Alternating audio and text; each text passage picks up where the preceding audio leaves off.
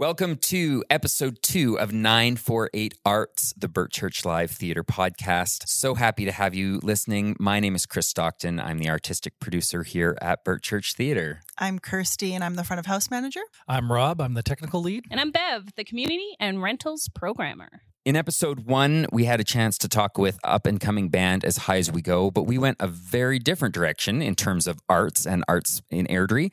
Bev, who did we chat with for episode 2? Jordan Harris from George McDougall High School and Corby Dorner of Burt Church High School. Listen to how these two gentlemen came from very different paths to get to where they are now. Enjoy.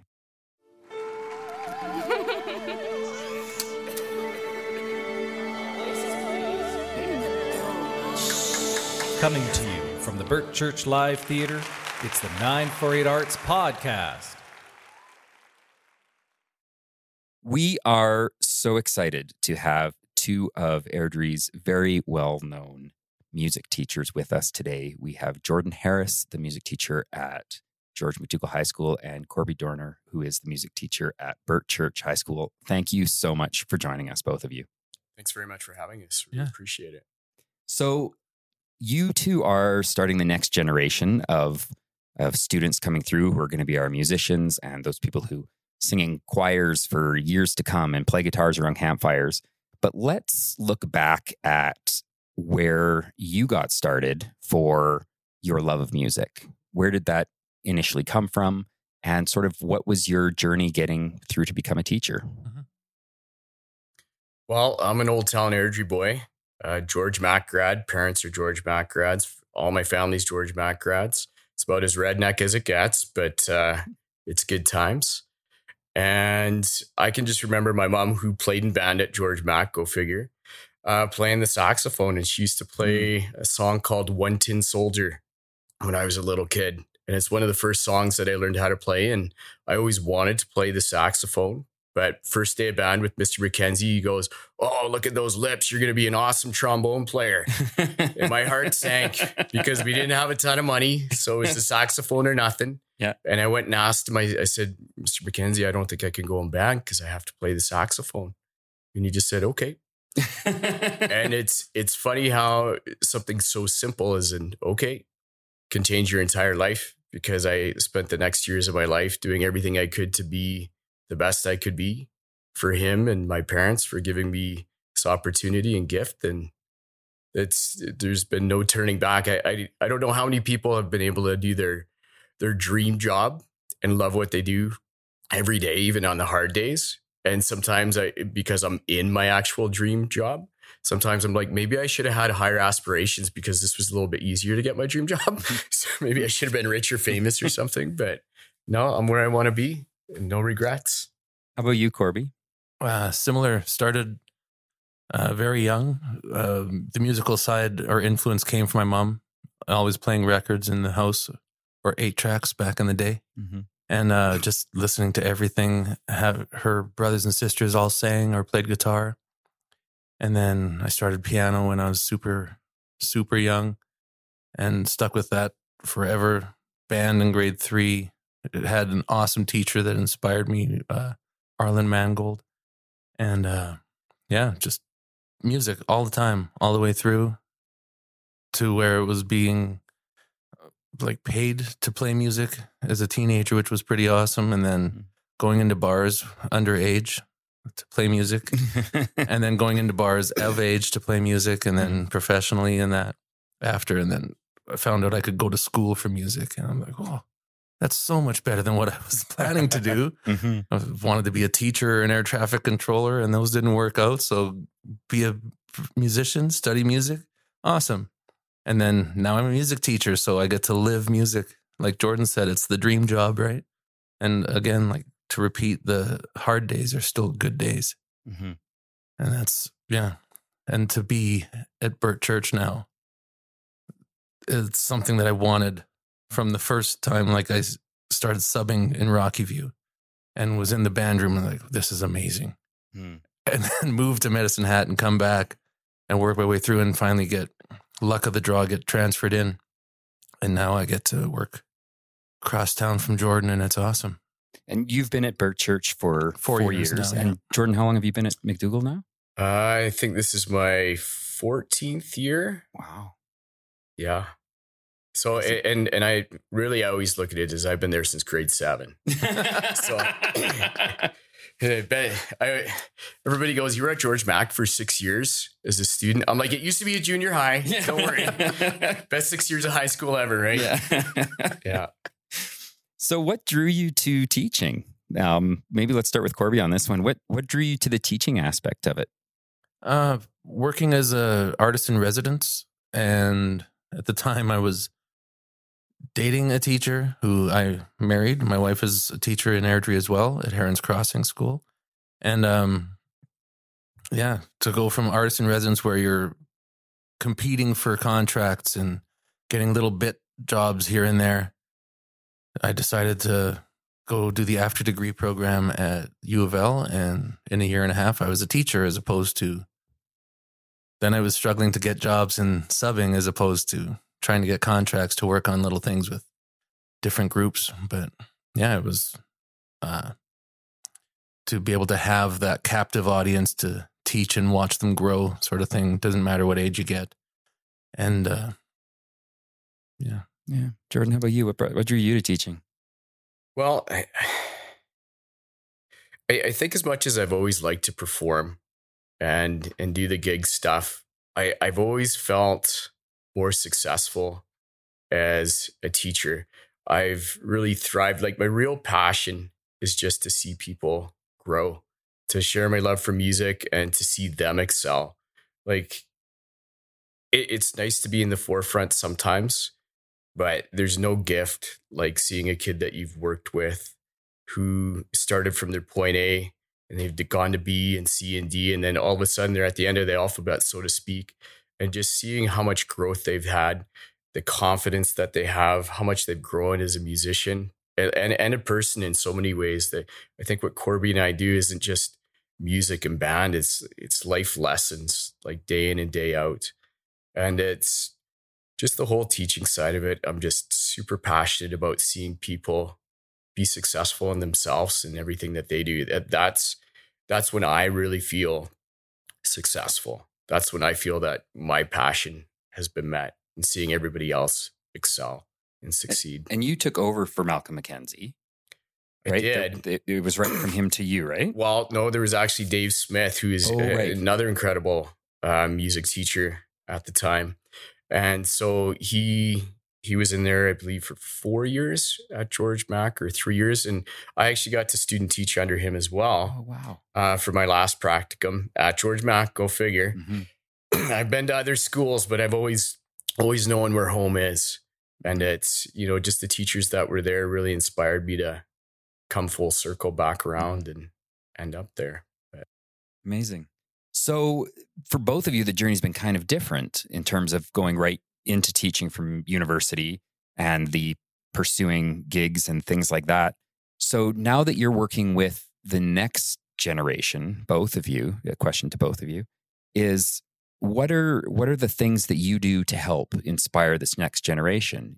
Whether that's how you pick music that they're going to play that they might not be familiar with. How do you work with the students, often across many grade levels, to come together as a group? Number one, you have to be a team. It's super easy to go in there and be the boss and to pick everything. But if you're not going to be a team, it doesn't mean you won't be successful and have awesome musicians. But it's going to be a job, I guess, not just for you, but for your students.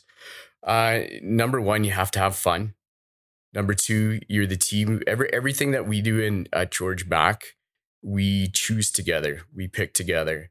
And then I kind of have these like loose rules. You always have to think about, yeah, absolutely, I want to have fun, but ultimately, who are we doing this for? And you think about your audience, you think about who you're going to perform for. And the other thing to think about is it enjoyable? I think people get hung up on, well, this is a grade 4, that's a grade 5, this is a grade 2. Some of the most beautiful, awesome pieces that I've ever played are 2 or 2.5, which is not a gigantic level. And I think when you play any kind of music, you have the same job. you have to, you're telling a story to your audience, and you're sharing that story in the best way that you know possible. And it doesn't matter if it's a grade 2 or a grade 4, it's the same message. And so I tell kids to worry less about the number and more about the story that you're telling and who you're telling it to. Whenever we do like our little school concerts at like Edwards or whatever, I tell my kids, you know what, lap this up, go out, have fun, do your best. This is the closest to being rock stars that most of us are going to be. Because when you have like 400, 500, 600, 700 kids going, Yeah, it's an amazing feeling. And the energy that those kids put out, it's absolutely reciprocated back and forth. And we might not have our technically best show, but we have so much fun that we walk out of there feeling like $1 million, knowing that we've done awesome things and helped inspire the next generation after them. yeah. And Corby, I can see you nodding your head to some of the things Jordan's saying. Yeah. And that's the whole thing is it's exposing the kids to all different music, but ultimately you let them pick what you want to play. And there's no real guidelines. It's got to be an arrangement that we can find parts for everybody. Yeah. And it has to be something that we can all play. Like you want to push them to certain levels just for musicality, but then again, to play an easier graded piece doesn't mean that it's less of a piece. You are making it musical. You are making it so much more. There's so much more to music than the notes on the page, right? That's the thing. And that's the experience that I want my students to have and the audience to just enjoy the music, because all of the examples that we play for the kids are played by professional orchestras playing a grade 2 piece or a grade 1.5 piece. And the kids are like, wow, that sounds amazing. I said, yeah, it's really easy. Note-wise.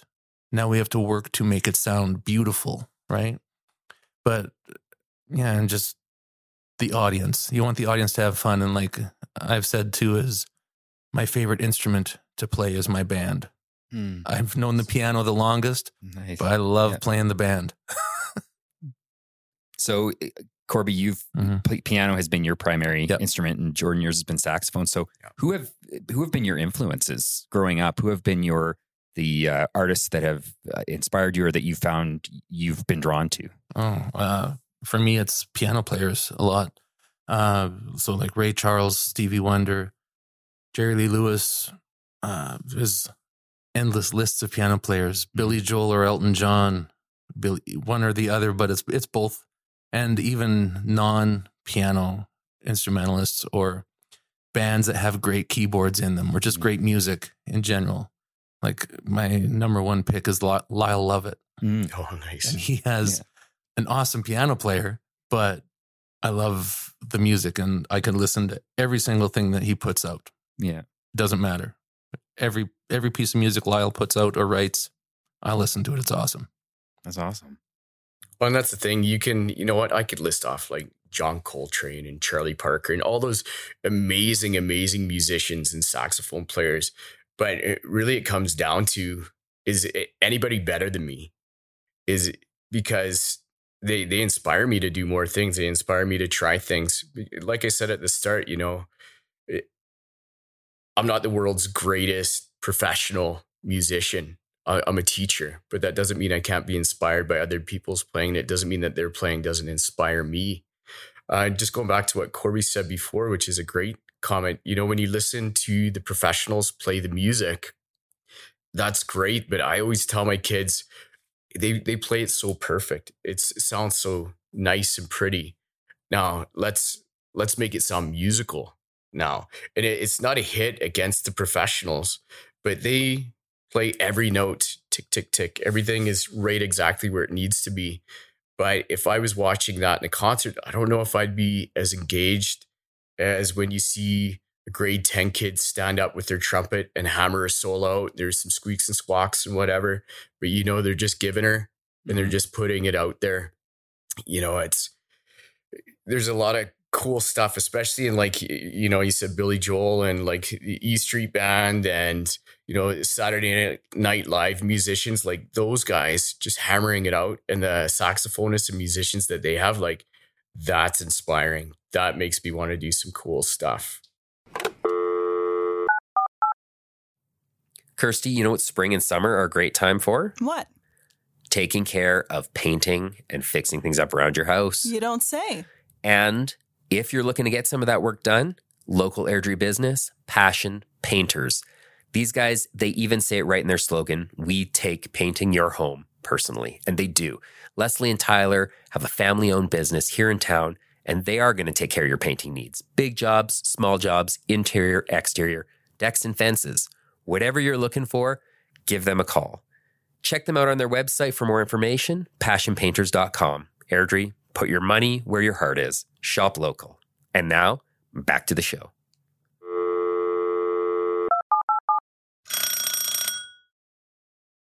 Well, it's interesting. Like you guys sort of bring this up a little bit here, but it's interesting to me how there's this stigma sometimes attached to teachers that they are not artists themselves, and that they don't necessarily have an artistic. Oh, Corby is. bent. Well, yeah. Well, but seriously, but it requires you to be a musician. It requires you to be an artist. And Jordan, I mean, you play with a number of different people, all at different times. And Corby, I know that you've done some dueling pianos. Mm-hmm. So, I mean, how crucial do you think it is for the teacher to have also been a practicing artist? I think every music teacher has been at one point, even as a student musician or learning an instrument, they have been an artist. So to say that it always bothered me that those who can play and those who can't teach. It's like, yeah, and those who can teach don't have to worry about always playing. Yeah.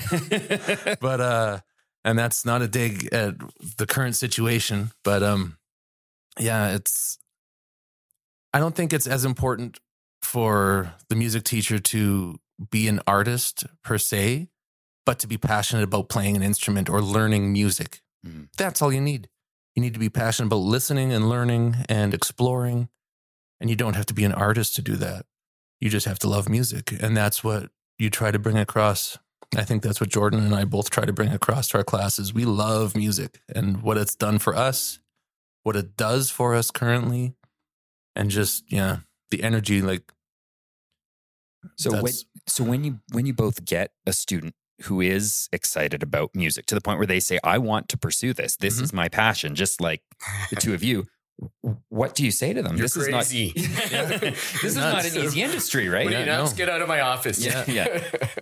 Yeah, it's not an easy industry. I'm very real saying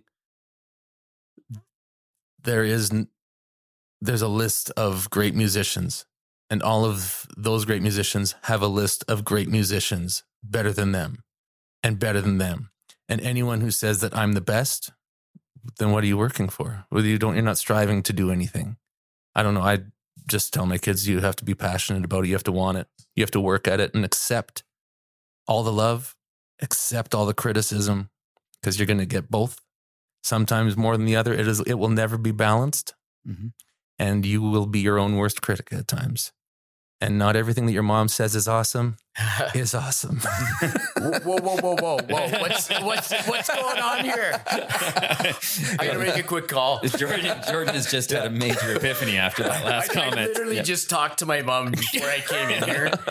And she said, have fun, be awesome. Everything's gonna be great. Just like you. No, she's calling me right now going, I didn't say that. Yeah.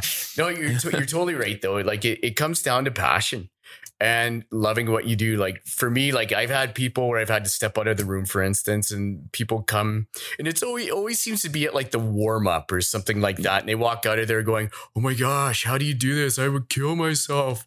And I'm like, no, man, you got to look at your point A to your point B. You have to think about where you start and where you end up. And I always tell my kids, you know what? Look around you, because I'm not grading you against the person beside you. I'm grading you against yourself and how much you push yourself and how far you want to go.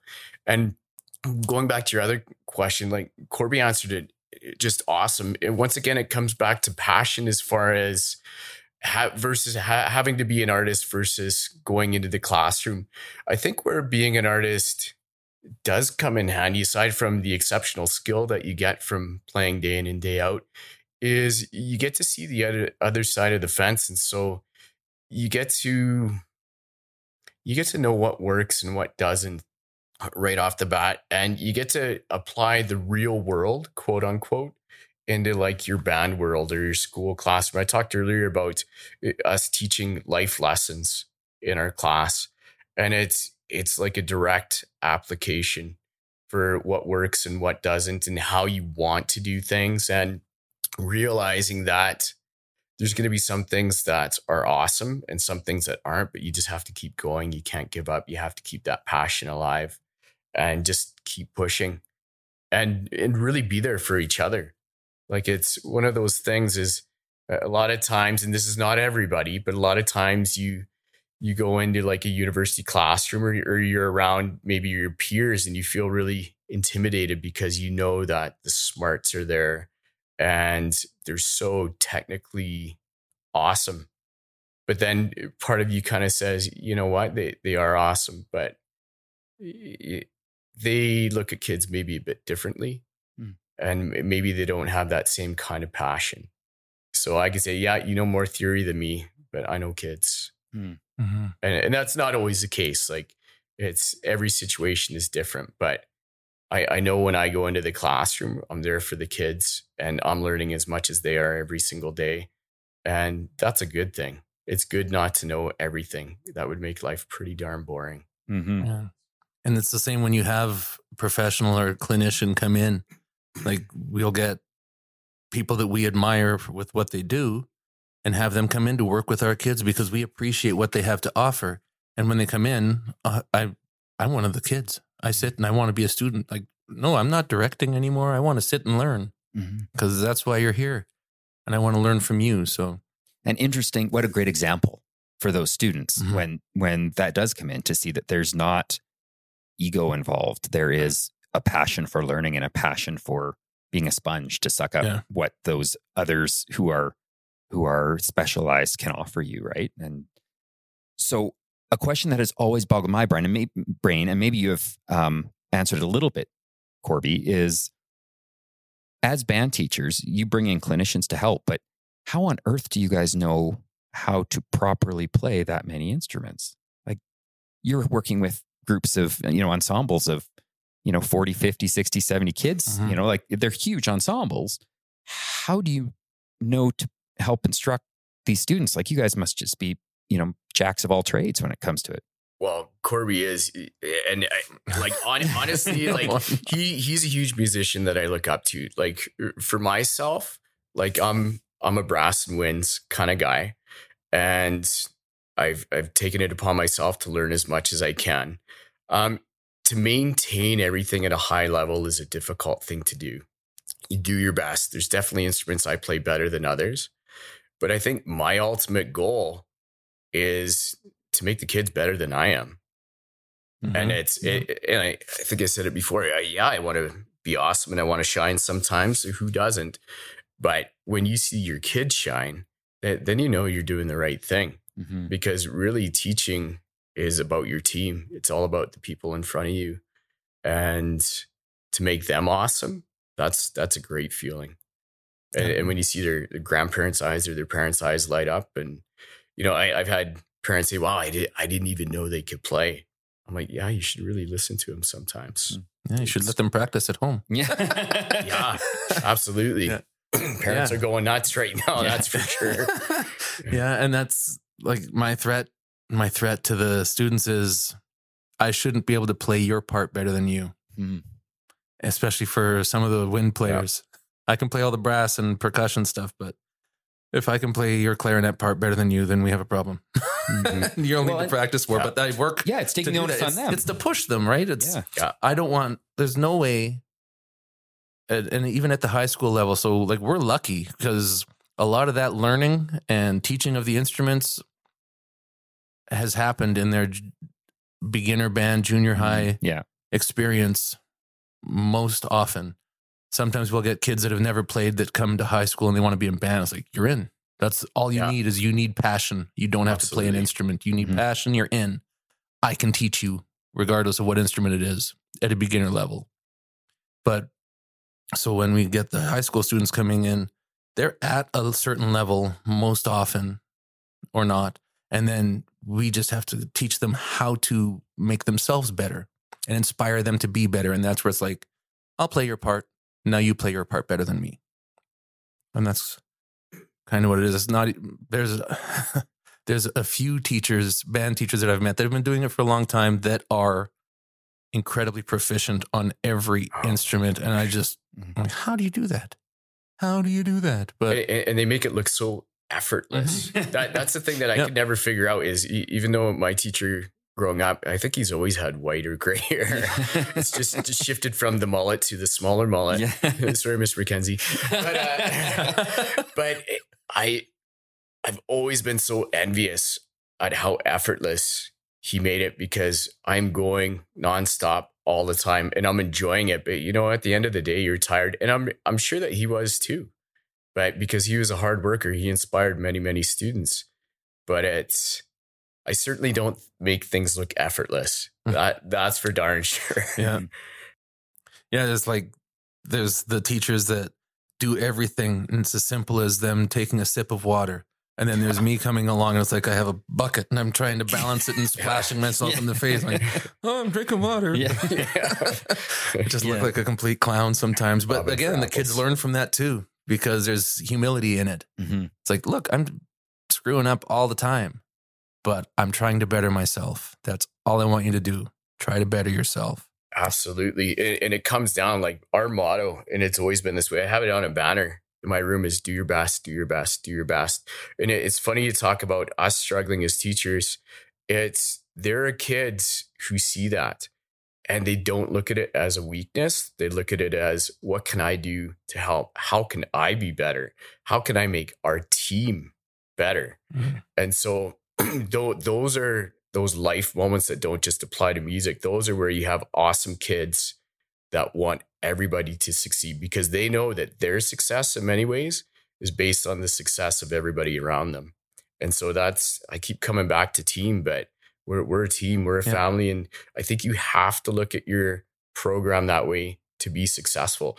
I know awesome students that are part of programs where there's like 14 kids, and maybe because there's 14 kids is maybe because they're not quite necessarily that team. It has nothing to do with schedules or anything like that. Like, Corby, your numbers they're going up. They go up and up. And it's probably because he's a great teacher in part, but really it's because he's a great person. He has that passion. And as a music educator, it's not always just about the smarts. Actually, as an educator, it's not always just about the smarts. It's your connection with those kids and the passion that you bring in, which is another word that we use 20 times already, but that's what it comes down to. You have to care about the kids and what you're doing. And then because we all have the same education, more or less, but it doesn't mean that we're the same teachers and we bring the same to our classes. Yeah, it's not about the curriculum, and it's never about the music as the music itself. It's, again, the team thing. And we want to be the biggest and best team in our school. Absolutely. And we are. What? Well, a lot of times you literally are, right? Like there's some sports teams that maybe have a lot of kids, right? Football teams have lots of kids. Might have 40 kids, right? Or 45 kids, but you guys have enormous numbers coming into your room and hundreds, across, one thing I know, Corby, you and I have talked about in the past is not only do you have 3 grade levels, which means 3 different social circles, which means 3 different ages, which means 3 different levels of hormones and life changes.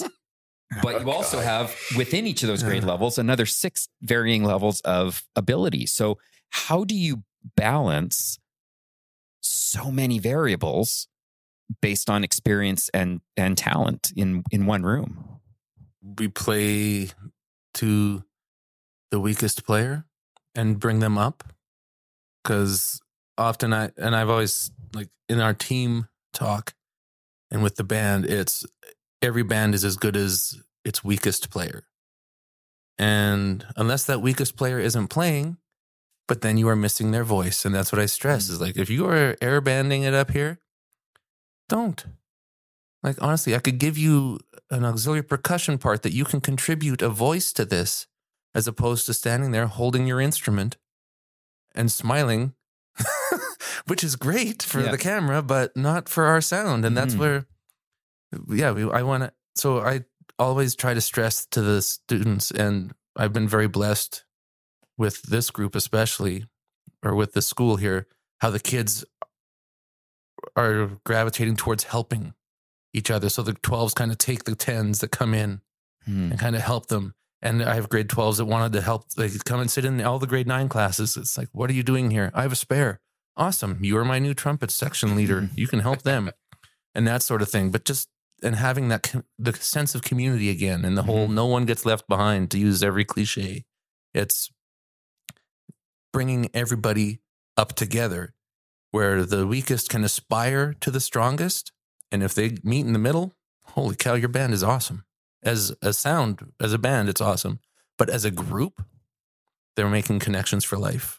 Yeah, so absolutely. And so many of the connections that these students make happens at things that aren't in a traditional classroom. It happens at retreats. It happens at trips. It happens Or a in some of festival, these festivals. Tell me a little bit about how you've seen those things really have a positive influence on your group, either bringing them together or just watching them succeed in a way that they maybe didn't even expect they could. Well, the big one for George Mack has always been the Disney trip. So it happens every 3 years. It started in 94. I went on the first trip as a student. And so I've been to Disney like way too many times.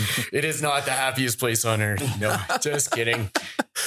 No, but it always makes me laugh how you have all, and here's a reality.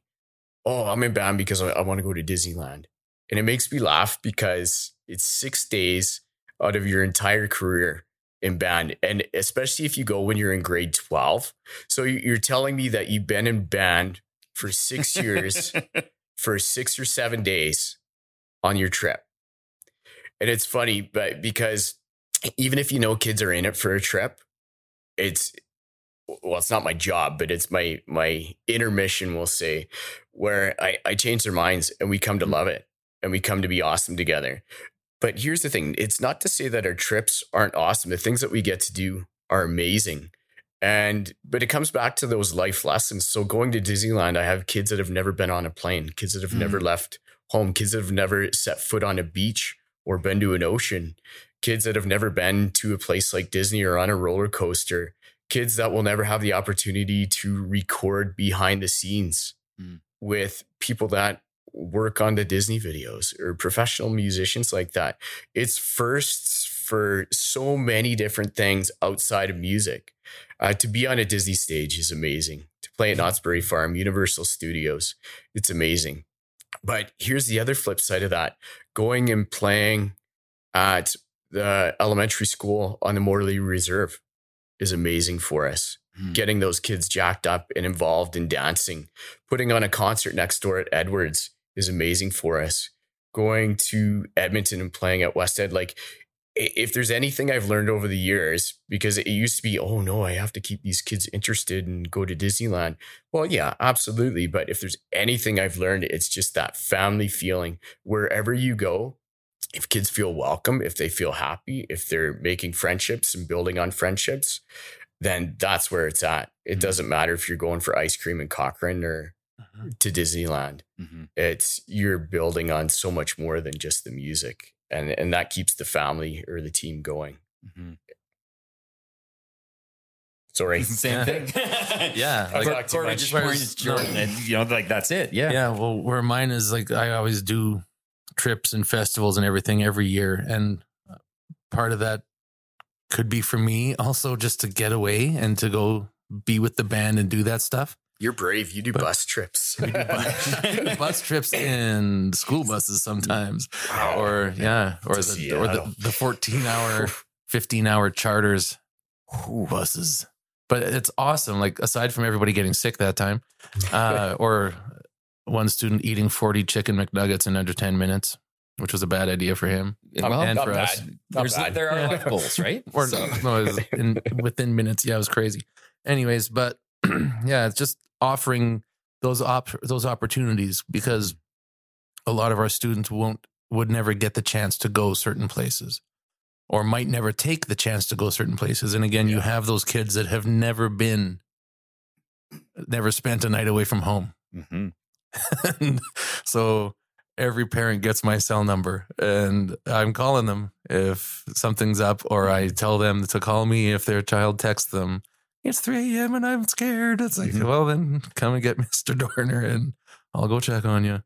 You're right, but you always end up. Yeah. The funny thing in those situations is you always have those parents or even those kids that are worried. But you have the kid, and I actually taught a whole family of these kids, which is hilarious. Where they've said 3 words in their entire high school life, and then they come back from like Disney, and it's the parents are like, "What did you do to my kid?" They won't shut up. Yeah. And all of a sudden they're like. You're in class. You're like, sorry, Jimmy, could you quiet down, please? I'm trying to teach. Yeah. And they haven't said 2 words in the other 3 years of their high school experience. But it changes people. Yeah. It does. And that's what music is, right? So we offer a life-changing experience to, vault it. But but it's true. And so many situations currently, I would say more in the States than in Canada, have been eliminating arts programs. And these things that you're telling us about, these life lessons, these opportunities for kids that they might not otherwise have, these families and teams that they get to become a part of, are so key in developing them as humans. And there's so many things that they get out of learning music that extend way beyond how well they can play notes on a page. yeah. See, I think that's the real issue, though, is people look at it as just being able to play an instrument, play notes on a page. And that's the mistake. Never, ever, ever have I ever discredited any other program or profession, like in terms of like whether you're a math teacher or science or English or whatever. And I think, and I've been lucky in a lot of ways, but I think people need to realize the importance behind everything that people do. And it's absolutely, I think we're biased, and we should be with whatever we're teaching or doing. I'm the band teacher, so I want the band to be awesome. Cheer coach, I want the cheer team to be awesome. I teach math, I want the math kids to be awesome. Absolutely. And this is the naive part of me. Why can't we just be all awesome together? Like, and it's silly to say, but I want people to say that to themselves. Why can't we just all be awesome together? Because why can't we? Why does it have to be, well, you know what, band's not a core subject, so it's not really important? Or like, why does it have to be that way? There's kids that don't come to school, but they come to band class because of the family that we have. Yep. There's kids that are awesome in absolutely everything, but they come to band class because that's their break from the day. There's band, music, math, science. It's something different for everybody, and everything is important that these people do. But that's the key. Everything is important. Kirsty, I know that you love it because I see you eating it here at the office at lunch, Indian food. I do. I love Indian food. It's flavorful and delicious and so good. So let me tell you about this place in Airdrie. It's called A Fine Balance Catering, and Nash, the owner, he is a Red Seal chef. He has worked for the Ritz-Carlton, the Four Seasons, like some big places, right? Fine Indian cuisine in Airdrie, totally focused on nutrition too, super key these days. Visit them at finebalancecatering.com, and Airdrie, put your money where your heart is. Shop local. And now, back to the show.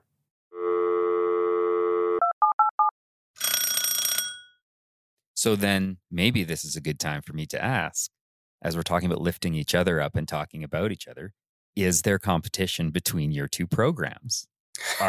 You two have sat in this room and been very complimentary of each other. So it's been really lovely.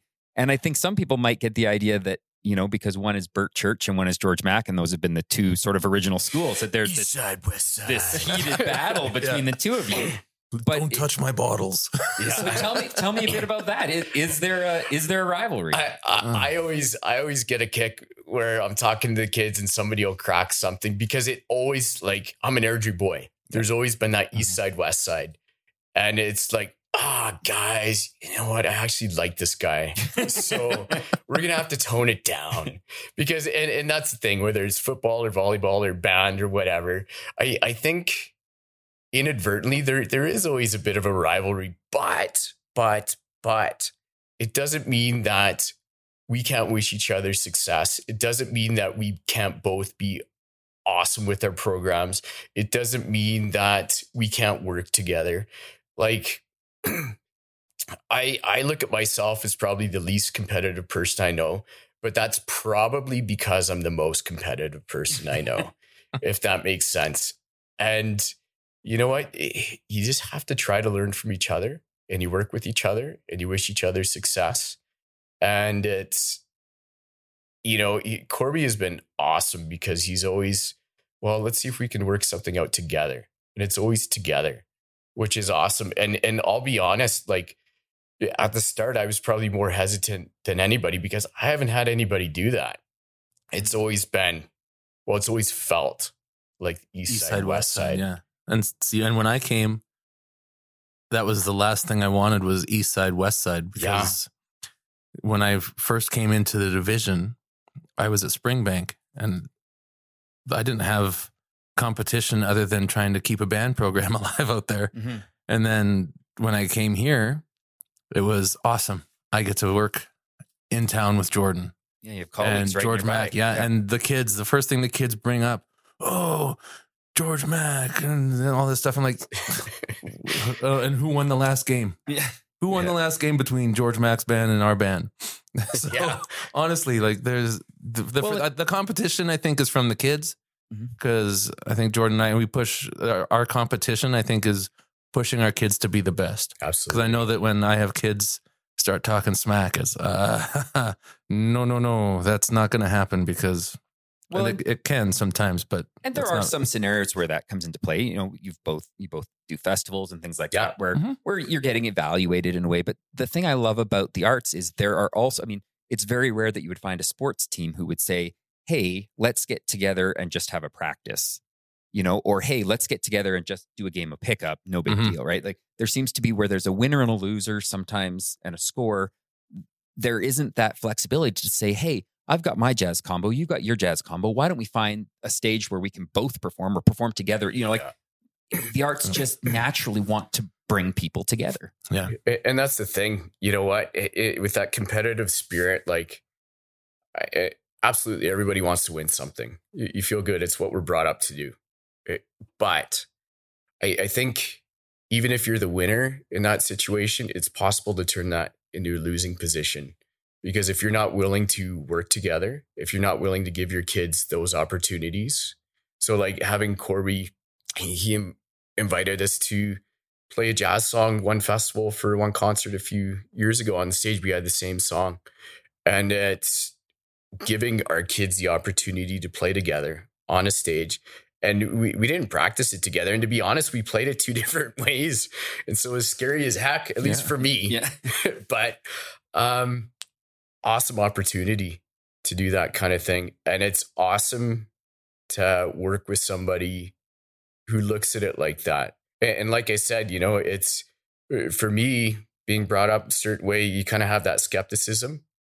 But dang it anyways, Corby, you're just an awesome guy. God, I hate it. Yeah. I try to be a pain. Yeah. Work harder to be my nemesis. This itches. Yeah. Yeah. And that's in the arts, like, it's always, it's more about community. And that's what I think Airdrie would benefit from too, is more arts in the community. And where Jordan does an incredible job being out in the community with his group, with his bands, his kids, he's out there leading it all the time. And that's something that I aspire to be. So again, like, as far as influences go, Jordan influences me to be a better community member with my kids and to inspire them to do that too. Like trying to find places to play in town or for certain events. Like, yeah, a dream would be when all of this separation stuff is done to do like a joint band concert at the awesome band shell in the park, to use that, or to do just music in the park, but have it be our programs as opposed to bringing in musicians from Calgary. Yeah. Or touring bands that come through and put on little concerts. It's like, well, why the hell are they playing in town when Airdrie has we talent. have bands that can play in town? So maybe that leads me to another question, and that is, Corby, you live in Airdrie. Jordan, you've lived in Airdrie almost your whole life. What do you think are the things that Airdrie needs to take that next step to have a thriving arts community? And let's look at that from the music perspective, from the two of you. But what are some things that you go, I think we could really thrive if we had blank? I think our timbre used to be a big thing. Like it was huge, and there was a committee or a group that was in charge of it, from my understanding, and it was big before I got here. Like my first year in Airdrie was kind of its last year. It was kind of fizzling out, and the tricky part for, I think, our programs to be involved in that, at least for me, would be I have a week or 2 weeks with these kids to try to get something that I want to put out there into the community. Whereas maybe I could continue off of a previous year, but to have Like a celebration of the arts throughout the year, or like let's not pick September for art month. Let's do it in April or May, even June, because grad's done. You can have a couple performances in the first couple weeks of June, and then it's exams. But even just to kind of plan something in there where you could have, as far as the school music programs go, something like that. And then a place for everybody to know when all of the concerts are. Like Jordan and I, we promote our band stuff on our Facebook or Instagram, or we tweet it out, whichever. Social media has it there, but it's all individual as opposed to one-stop shop, like Fast Forward magazine for, I know Airdrie Life is there, but I don't know how current it can keep up with. Well, they only have 4 issues. There you go. Year, right? So they do have an online platform, but how many people know about the online platform or use it? Right? That's the thing. Not a dig against Airdrie Life magazine. Just saying. Yeah. Well, there's a reason why. I mean, Fast Forward was like weekly, I think. Yep. And there's a reason why it went under, right? Like, and so it's about finding those new ways to give people that same resource. Would you agree, Jordan, in terms of what's happening in the city? Yeah, absolutely. And I think, in using the current situation, like, on the one hand, times like this are really hard to promote things like the arts because the economy's going in the tank and we have all these different issues worldwide and such. And so people, and legitimately so, they have their focus somewhere else. But on that same note, you need to think about that moment when you're driving to work and you're listening to that song that you love and it inspires you. And you think about that person who's performing that song and who inspired them. And maybe it was a teacher, or maybe it was a parent, or maybe grandpa showed him how to play the guitar, or whatever the case. You need to think about where all those things stem from. Music plays a part in all of our lives. And whether it's, playing around a campfire, playing in a band, or listening to music because you don't have a lick of musical talent, quote unquote, but you just love it. Like, you have to make it a part of everything. And Airdrie, we have huge supporters that are out there for the arts, but we need so many more people to jump on board. And everybody thinks jumping on board for something means you have to join a committee, or you have to put in a ton of work, or you have to do this. How about just saying, hey, you sounded really awesome playing your instrument today? Or, hey, is that a new song? Hey, I heard you practicing in your bedroom. Why don't you come play it for mom and dad? Like, start small and just show your support. And that's really what it's about. Like, even when people are doing performances, when they open back up, just go to them. Just enjoy them. Take them in. When you go to an elementary school concert and those teachers do an amazing job. But absolutely, and this is a given, there should be a difference in skill sets from elementary school to junior high to high school, because it's progression, right? But you know what? It's awesome what they do, even though there's a different skill set. And you have little Jimmy kind of squeaking their part out, or a line's been forgotten or whatever, or that's a B flat, not a B for sure. Just going and supporting and listening and enjoying, and make sure that continues all the way up. The audiences shouldn't get smaller as you're working your way up in the music world. They should stay the same and get bigger. And same with the audience shouldn't get smaller just because your child isn't performing. Absolutely. That's don't that's walk out because Jimmy's band already went on. Yeah, like having multiple groups perform. Sorry, multiple groups have to stay. Yeah. And I stress that the parents stay, because that's the example. Mm-hmm. When your child's group has performed, and as they get up and walk off, the students in the audience and the parents in the audience waiting for their child to perform see you get up and leave the performance. And it's kind of deflating. Absolutely. To walk out there or turn around for every band and go, well, oh, I lost a whole section. What happened? Like, oh. So, ultimately, what it sounds like you guys are saying is it's about sharing the information of what's going on, but then beyond that sharing, taking the active role in supporting those events. Yeah, by participating as an audience. Yeah. Well, because really, you can play music for yourself, but it's the thing I love about theater, and that is that there is that exchange between the audience and the performer that really truly does make it a performance, right? Otherwise, you're just a group of friends having a good time jamming, right? And that has its place too. But for a full performance, you need that audience, and you need that reaction to play off of, right?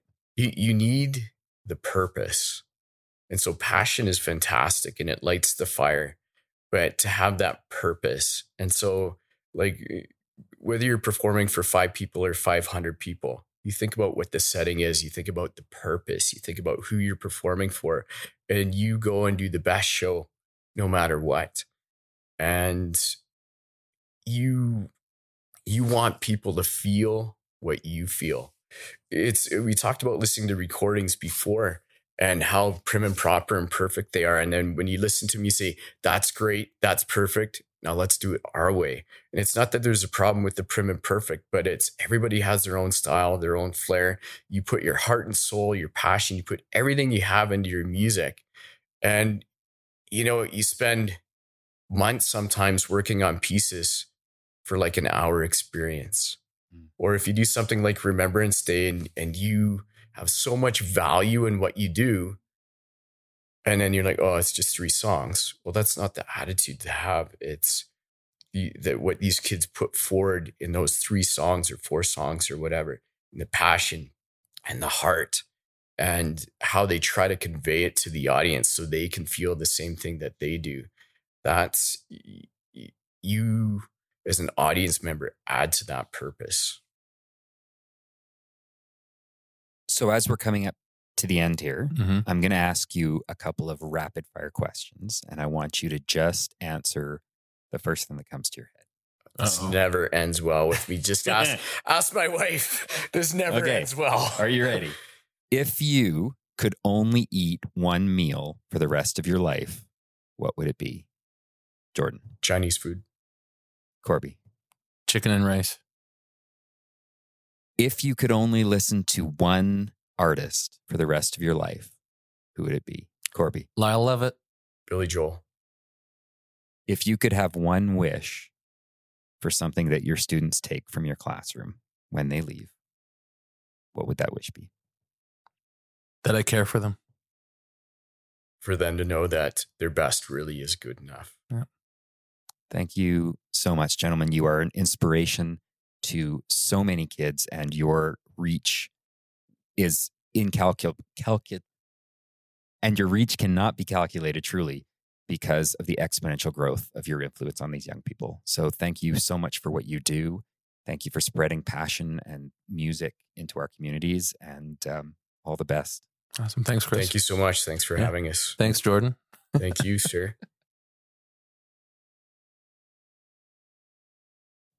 Talk about two gentlemen who are humble and enthusiastic and excited about creating music with their students.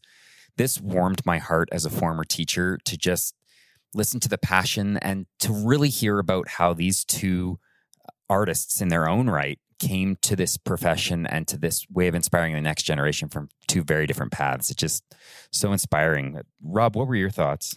I loved it. The fact that they're just so passionate about themselves. They're passionate about their music, but more than anything else, they're passionate about the kids and how they want them to succeed and grow. And especially within the arts and the band and everything, that's where our future of arts is within those classrooms across the world. And I'll end it there for that. Great. Yeah. Bev. Well, I totally agree with them getting out into the community. I was a band kid in high school. I played the trombone, and getting to actually be out in the community with your band is really a memory that you never forget. Mm-hmm. And whether that's traveling as far as Disneyland or going next door to the elementary school, I think it challenges students who are shy to actually put themselves out there, and it allows bonds to create between kids who I'm still friends with the guy who drove me to band every morning at 6:30 a.m. Probably because he was committed enough to waking my very, very tired person up at 6:30 in the morning and was willing to drive me to band. But we didn't even get into that really. So many band programs are so early in the morning, right? Because you're bringing together kids from like 3, sometimes 4 different grade levels, depending. That's a different level of commitment there as well, for sure. Oh, 100%. Kirsty, what were your thoughts?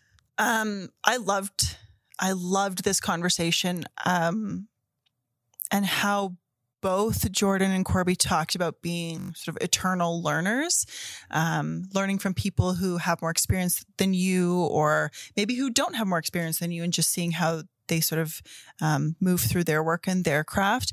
And that when they bring in other professionals to sit in with their students and to play for them and play with them, that they also get the opportunity to sit there and observe and partake and have those experiences.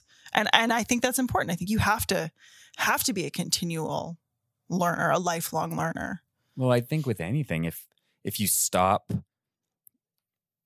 moving forward, if you stop progressing, if you stop, trying to expand your horizons and open up your mind to new ideas or new ways of doing things, if it's art, it becomes stagnant. And if it's something like a play, it becomes flat. It doesn't live. And I think that's staying on that forward momentum, on the balls of your feet, as opposed to settling back on the heels, I think is what keeps even music that was played 400-600 years ago still fresh in a way when it's played now by today's artists, because they're seeing it in a new light, right? And they're feeling it in a new way, and in an environment where there wasn't social media 600 years ago. There wasn't social media 30 years ago. So, to even think of when we were growing up versus how a student now would think of it when they have so much access to music, I think it's really remarkable how that learning continues to push people forward. Well, and there was a comment made, I don't remember who said it, but that if you are the best, you have nowhere else to go. Like, what else do you have to aspire to? What else do you have to learn? And every musician and every artist is going to have somebody that they look up to and a list of people that they want to learn from or aspire to be, or who are the people like that they are so influenced by. And if you are the best and you don't have that, then what else is there, kind of? So. Yeah, I love that, because for some artists who, if you're someone who's a pop music singer, for you to have influences in, soul or in, the music of the Rat Pack, it's interesting how those, even though they might not be a direct competitor right now, how you can be inspired by those things and still strive to become better, even though you might be seen as one of the top people in your game. The former teacher in me was really warmed by a number of the things they were saying. One of the comments I said to them, to my students when I left teaching, was that I was thankful for all of the things that I learned from them, and that I felt that I learned more from the students over my 12 years than I ever could have taught any individual one of them. And that made me so thankful. And I appreciated that they also put to rest finally that, they do genuinely like each other and want to collaborate and do things, because ultimately that's what the arts is about, right? It's about collaborating. It's about finding ways to bring excellence together and create something new. I enjoy listening to them, to their classes, both in and outside of the theater. So when I get to listen to them around Airdrie when they're doing separate performances, and then when they do get a chance to not only perform for their own school but for other patrons altogether in the theater, it's nice to see both of them being able to work together and be able to create so much, and I think it adds value to the community at the same time. And sure. I think music has such an interesting mix between the solo practice and the collaborative practice, and really specifically in their realms where students need to be going home and practicing their part, but all these parts layer together to make that big band sound. And so even when they talked about, like mixing bands, so it's like Jordan may have one artistic way of taking that piece of music, and like Chris was saying, it's so interesting that we can reach into the past and we have the notes that Mozart wrote down, and we can listen to the past today because we know what that note is. So it's super interesting, a super big connection to the past, but then like Jordan was saying, your own artistry, your own way of playing it. So the George Mack Band playing this piece is in its own a moment in time of reaching into the past and creating the current, and those students will go on to do something potentially in the future. So it's such a big space and time of community between the solo practice you did at home, the practice you're doing together, and then the performance with the audience, and all of that working together, I think is why we still have big bands. It's never, when we get the electric guitar or the electric drum set, it's not like we stop having big orchestral bands. It's not replaced by new things because it's such a human core experience. Well, and it does involve audience, right? It does involve that other side of things, which I always say is the thing I love about live performance is without an audience, it is just a group of friends getting together and creating something wonderful. But with the audience, it becomes performance. And I agree. I think the complexity and the layers of it will keep it around forever. Thank you so much to Jordan and Corby for coming in. They are just two examples of who are a whole community of arts educators in our world and in Airdrie, and we're thankful that they were able to come in and give their personal experience of what it's like to be those arts educators. Rob, tell us a little bit about a feature here that we're hoping we can get some people sending some info in to us for. Absolutely. That is the mailbag. So please send us any comments, questions, queries, ideas, what you want to hear, what you want to see, any of those kind of things to make not only Burt Church Theater better, this podcast better, all of it as a whole. And so send your ideas, comments, and everything to burt.church@airdrie.ca. We want to know what you think of the podcast. We've given our opinions on a few things here. Let us know what your thoughts are. Bev, another way people can reach out and get their ideas and histories on this podcast. Tell us. Yeah, that's our arts memory moment. And that is kind of like what we do in a really short form with all of our guests. We almost want to have as many people on the podcast as possible. We are a community and we want to bring out community. So just like we've talked to our guests about their memories and their impactful moments dealing with the arts in Airdrie, we want to hear from you. So if you have a memory or a funny story or something that really changed your life around the arts in Airdrie, you can contact us at that email Rob just mentioned. It's bert.church@airdrie.ca, and just throw in the tagline Arts Memory Moment, and we will be able to cue those up and read them here on the podcast. And just as a reminder, that's Bert with a B, with an E, B-E-R-T. Great. And if people are looking to find out more about Bert Church Live Theatre, Kirsty, how can they get a hold of us? So you can check us out on social media. On Facebook and Instagram, you can find us at the Bert Church Live Theatre. On Twitter, at the BCLT, and even on Spotify, where we have some curated playlists for you, you can find us at Bert Church Theatre. Wonderful. Thank you again to our guests. And until next time, don't stop creating.